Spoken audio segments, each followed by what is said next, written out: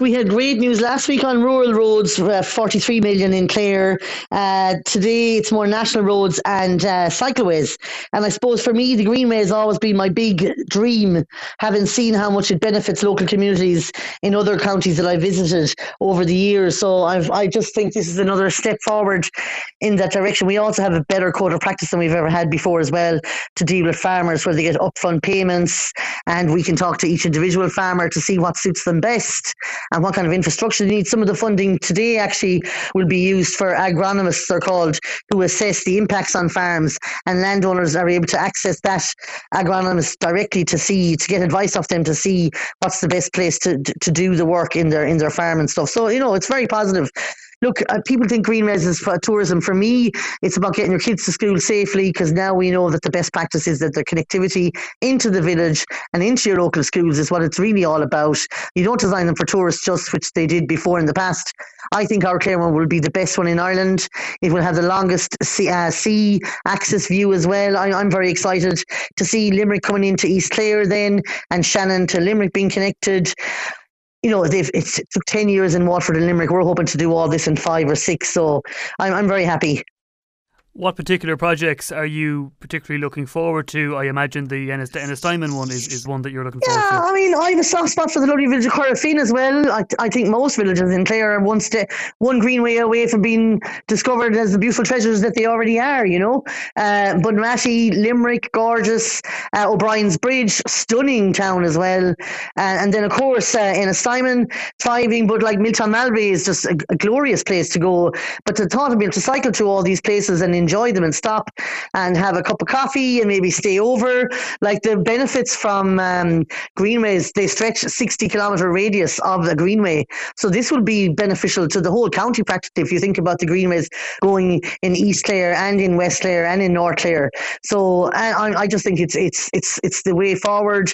I think the code of practice is much more positive towards farmers and landowners than it used to be as well. It just takes time. We have to have environmental considerations. You have to have ground assessment. You have to make sure that you can genuinely show that there'll be economic benefits, which I've no doubt about. And also, of course, the climate, you have to show that it'll reduce the carbon footprint, which we know it will, because us car drivers in rural Ireland, we do a lot more driving than people living in urban areas. So it's easy to show that as well, I think.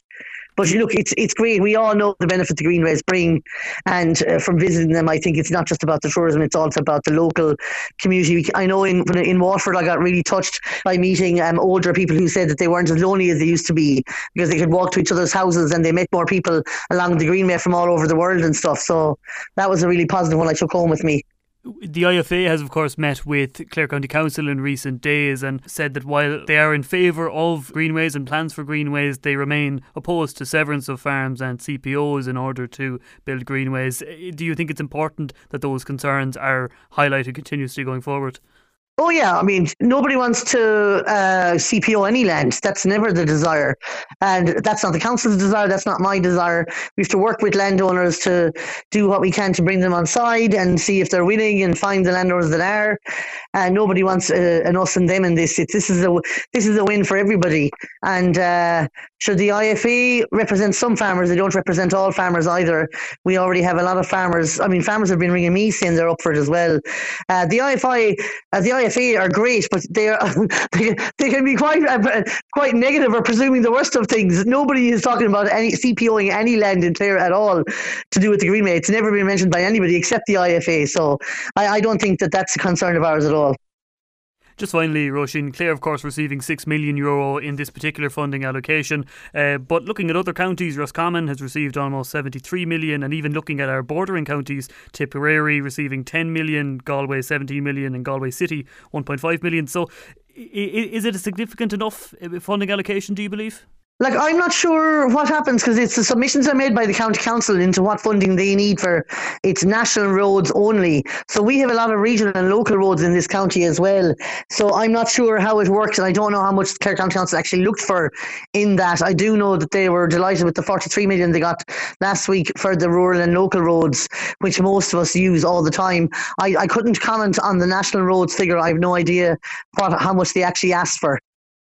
But I'm imagining if Roscommon or Limerick got more, the only reason they'd get more would be maybe because they had asked for more. I'm not sure. Maybe they've got more national roads, Sean. So you're satisfied with the allocation for this county, for now at least? Well, sure, I'll always be asking for more for my county, but yeah, we'll take what we get as well and be grateful.